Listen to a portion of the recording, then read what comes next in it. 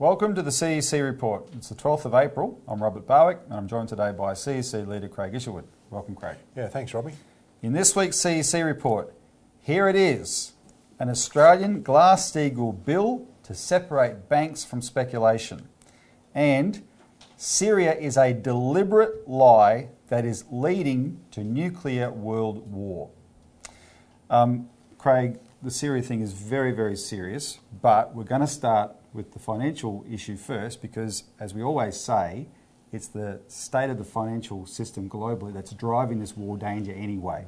There's always this connection between depressions and wars, right? And you see that connection now. We need to start addressing the financial crisis, and that's what this first segment of this show is going to be about. And then we'll get onto the Syria issue. So first, here it is, an Australian Glass-Steagall bill to separate banks from speculation. And what we've got that Craig's just held up is the draft legislation that we have been working on very carefully. It's taken a while, so we finally released it, not before time, but we had to get it right, as you'd expect, right? So this is well drafted, carefully drafted legislation. It's modelled on the United States Glass-Steagall Act and the proposed 21st Century Glass-Steagall Act. I'll just say quickly, the difference between those two acts was what happened in 2008 was caused by a lot of crazy exotic instruments in the world of derivatives that didn't exist in 1933 with the original act.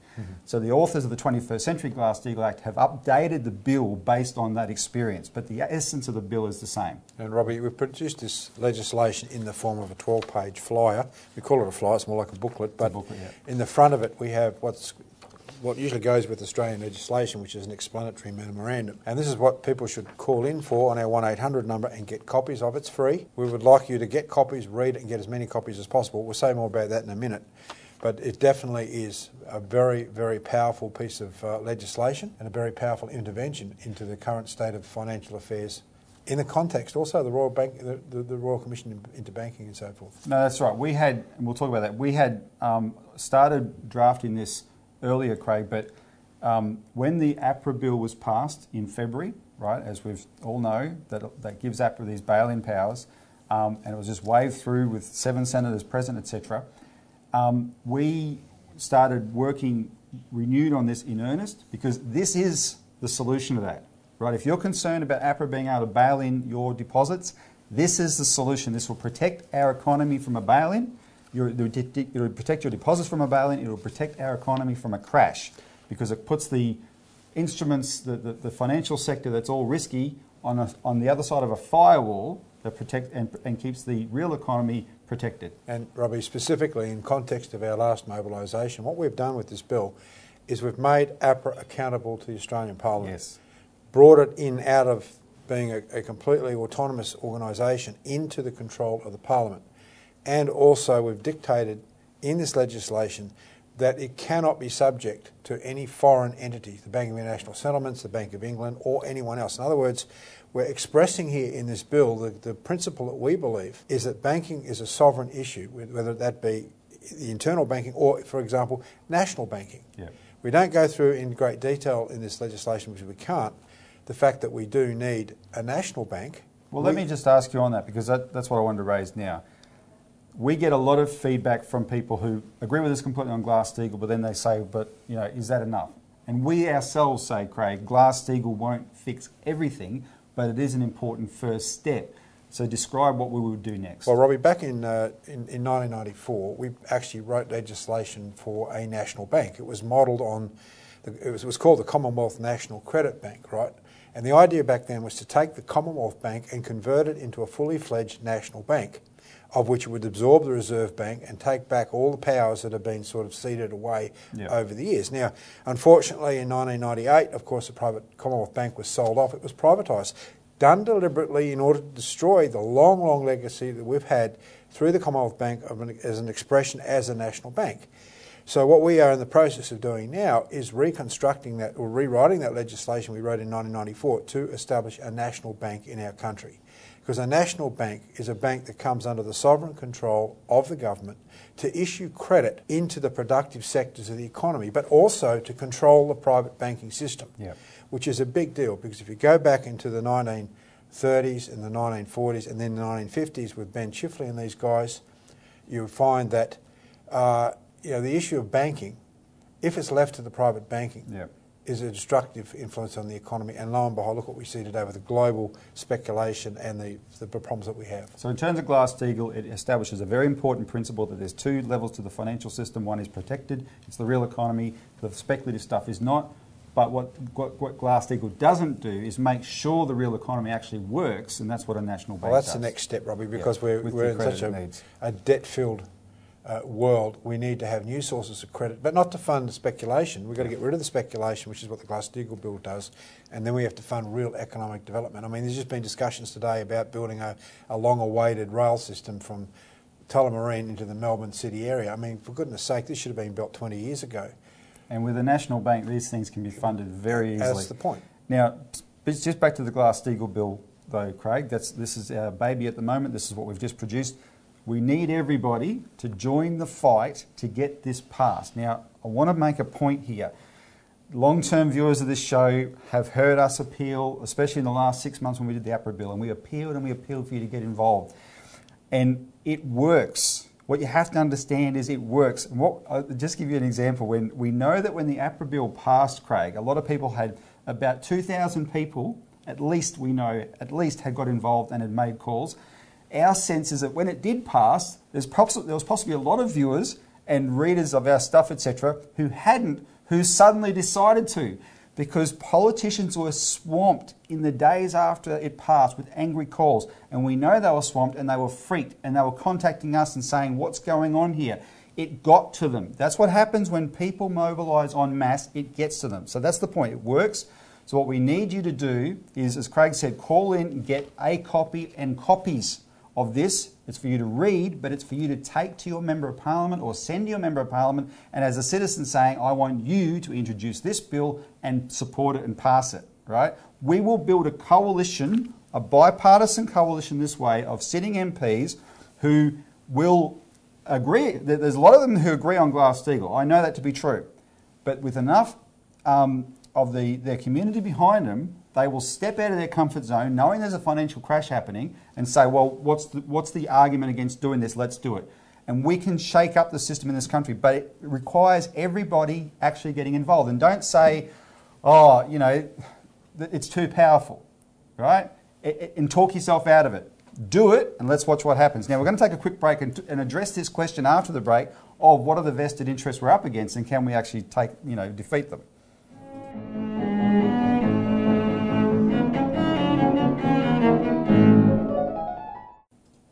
Welcome back to the CEC Report, where we're talking, here it is, an Australian Glass-Steagall bill to separate banks from speculation. Before the break, we were talking about the fact that we need everyone to get involved, but don't talk yourself out of it by thinking, yeah, we're up against the banks, they're so powerful. Are the banks the most powerful vested interest in the world? Of course they are. That goes without saying, but are they all powerful? No, nothing is all powerful. And in the United Kingdom, Craig, in the last election last year, Jeremy Corbyn tried to say this. Ye are many, they are few. That's the principle people have got to have in mind. One thing that you've got to understand is assisting us now in Australia in this cause is the Royal Commission. The Royal Commission has suddenly unmasked the banks and shown them up to be criminal enterprises.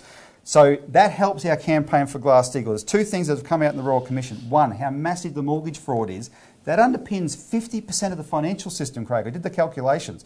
50% is based on just pure fraud, as the Royal Commission has shown. Only Glass-Steagall is going to protect us from the crash that's inevitable as a result of that. The second is vertical integration. All the looting that banks do to their customers, it's on the record that that's allowed by vertical integration, because one part of the bank can say, all these different businesses and banks have, they say, oh, let's grab the depositors and fleece them, right? Glass-Steagall will protect us from that. Now, the Royal Commission has had a third impact. It shocked many of the members of Parliament you're going to be talking to. They accepted their leaders' words that, oh, we don't need a Royal Commission, everything's fine, the banks are the best regulated in the world. They got a Royal Commission anyway, and in 2 weeks, they've seen what crooks they are. A lot of MPs are shocked. And I want to play a video now. It's a little bit lengthy, but it's the last time Wayne Byers, the chairman of APRA, on the 27th of March, turned up to the House Economics Committee to give testimony. A Liberal chair, Sarah Henderson, who's a Liberal, that's the Bankers Party, grills him on what is your role in the banks that has led to what's been exposed in the Royal Commission? Just watch this performance. She's very polite, but she's so persistent, it's not funny, especially to buyers. Have a quick look. Look, I'd like to begin by making reference to the Royal Commission and the evidence before the Royal Commission. And I want to quote from the Australian Financial Review in an article dated the 23rd of March. Over the past 2 weeks, the Commission heard evidence pointing to fraud and bribery at National Australia Bank, failures by Westpac to verify customer income and by ANZ to verify customer expenses, problems with the CBA's monitoring of mortgage brokers, delays by NAB and Westpac regarding and responding to regulatory concerns, credit card oversights by Westpac and CBA, inappropriate car loans by Westpac and ANZ, and various internal control errors at CBA and ANZ. Mr Byers, what do you have to say about these matters and the evidence that's been given before the Royal Commission? Well, I think it's clearly a very disappointing set of outcomes. It's not entirely surprising. As I said, we have been calling out poor residential lending standards for some time and the need for those to be lifted. And the individual case studies show the industry in a very poor light. I don't think there's any other way that you can describe the picture that's been painted. So, in light of APRA's role to enforce the prudential standards of the banks, we've seen and heard a lot of very concerning conduct in the Royal Commission. Does that not demonstrate perhaps that APRA could have been doing a better job in this regard? Well, I think, so to step back, the issues that have been the primary focus of the Royal Commission to this point have largely been adherence with responsible lending obligations in the law. Those laws are administered by ASIC, and so in the first instance those are matters for ASIC, and as a general principle, issues of conduct, instances of fraud will be pursued by the corporate regulator and potentially by the police, as some of these cases have been. The prudential interest, in saying those opening few sentences, I'm not implying we don't have an interest in these issues. We do have an interest in these issues. The prudential interest in these issues is trying to understand the extent to which they indicate failings in the governance and oversight and accountability within organisations, and then the extent to which those failings or shortcomings or areas for improvement might jeopardise the prudential soundness of those institutions. So I just want to go back to the question that I asked. Do you believe that APRA could have been doing a better job in relation to these matters? Well, on the individual cases, it's not necessarily been, as I said, it's not necessarily been our job to pursue the individual cases, and I think in most of those cases ASIC has been pursuing those issues and has sought or ensured there was compensation for the individual customers. But the That's evidence their is job. talking about systemic issues across the banks. These are not just individual cases. But we're talking about not just lending standards, we're talking about fraud, bribery, conflicts of interest, regulatory concerns, credit card oversights, inappropriate car loan borrowings, other internal control areas. We're talking about a very wide range of conduct, which obviously should be of very major concern to APRA.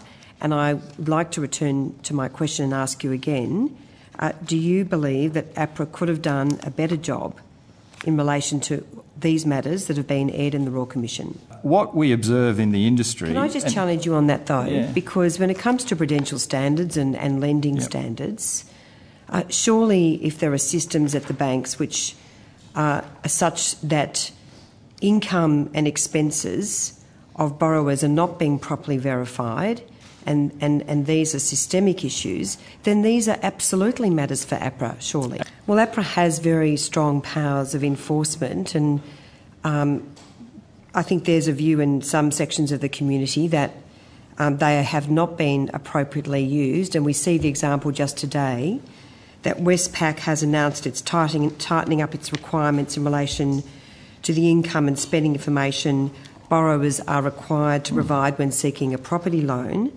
Now, that appears to be in direct response to the matters raised by the Royal Commission and not because of anything that APRA's done. Would you accept perhaps that APRA has not been tough enough with the banks in relation to these matters? So, Craig, that's very significant when Liberal MPs are actually holding the banks to account now, right? That's what we have to work with. You, the people who are watching this show, get involved in this campaign. Let's get these guys to pass Glass-Steagall. So we'll take a break, and when we come back, we've got to discuss Syria.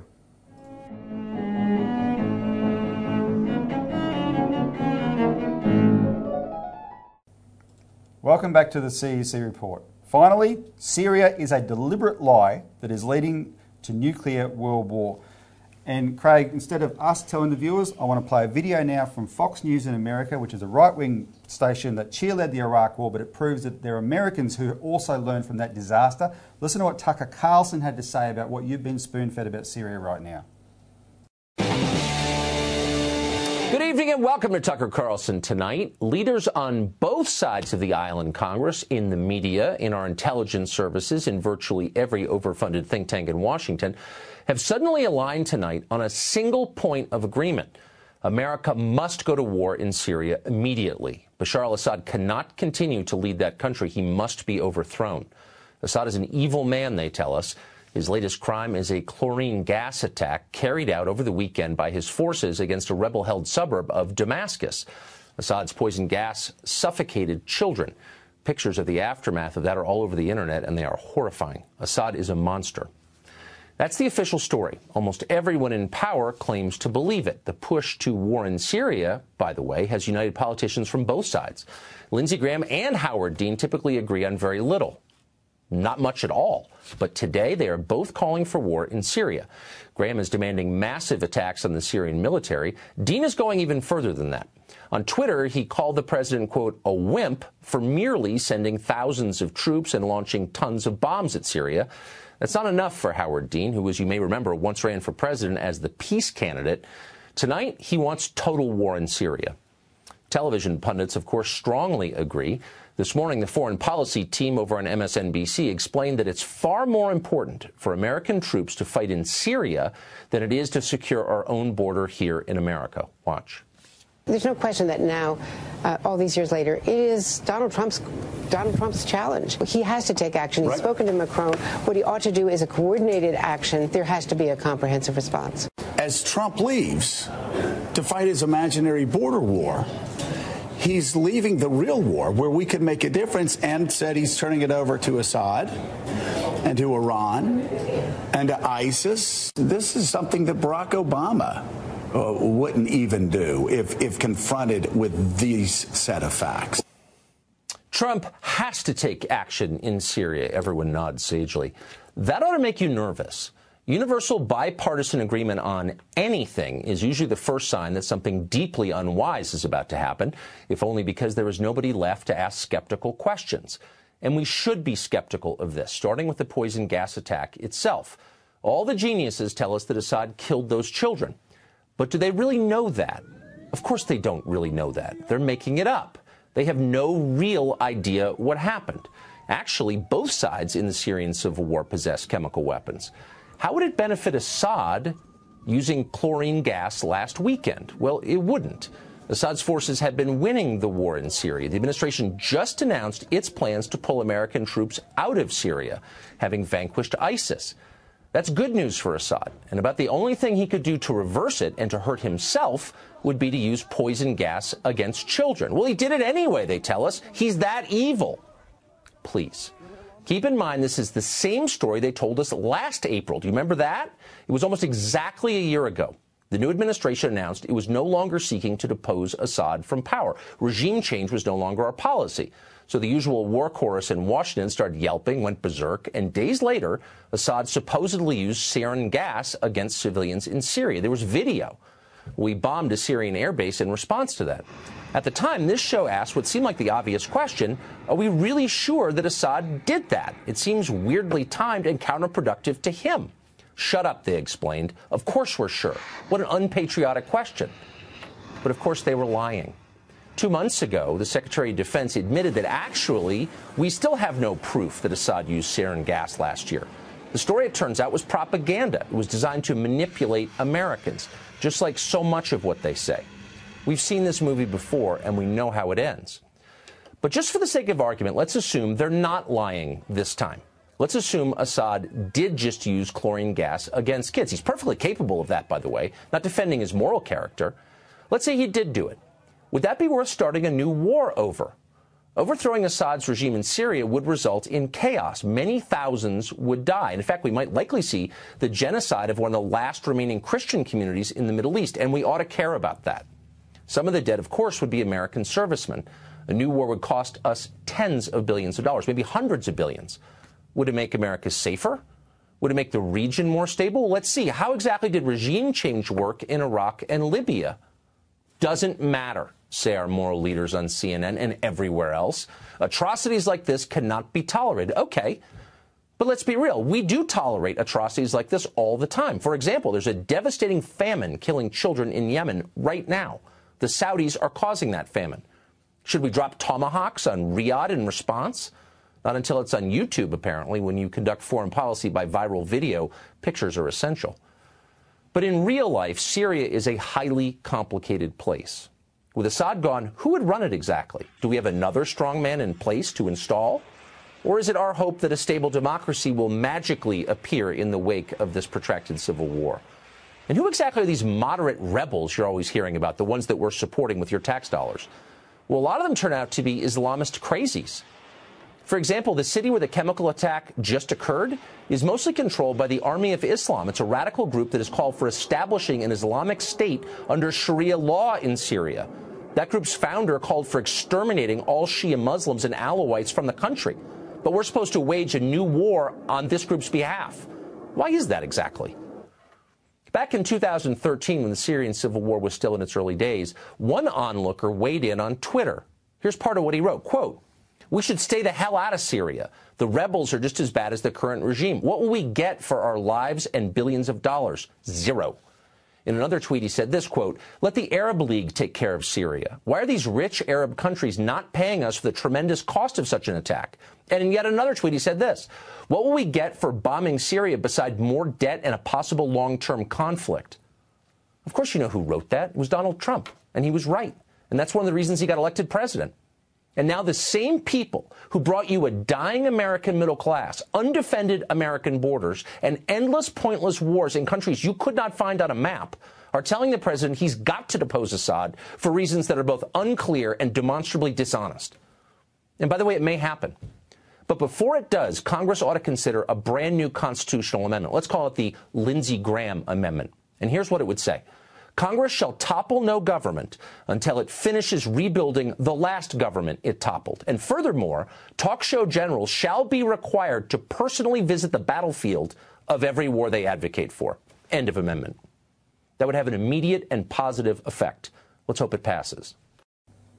So, Craig, that's crystal clear. Yes, Robbie. Look, the intensity of the lying that's going on underpins the desperation that these guys are about the global financial crisis. We've made that point very, very clear in the past. This is a really, really serious issue, and I hope the hell it doesn't come to anything. Yeah. So read about what we've discussed today in our Australian Alert Service, as usual, which is where we report in depth. Call in and get a free copy of that. But more importantly, get involved in our campaign for Glass-Steagall legislation for Australia. Thanks for watching this week's CEC Report.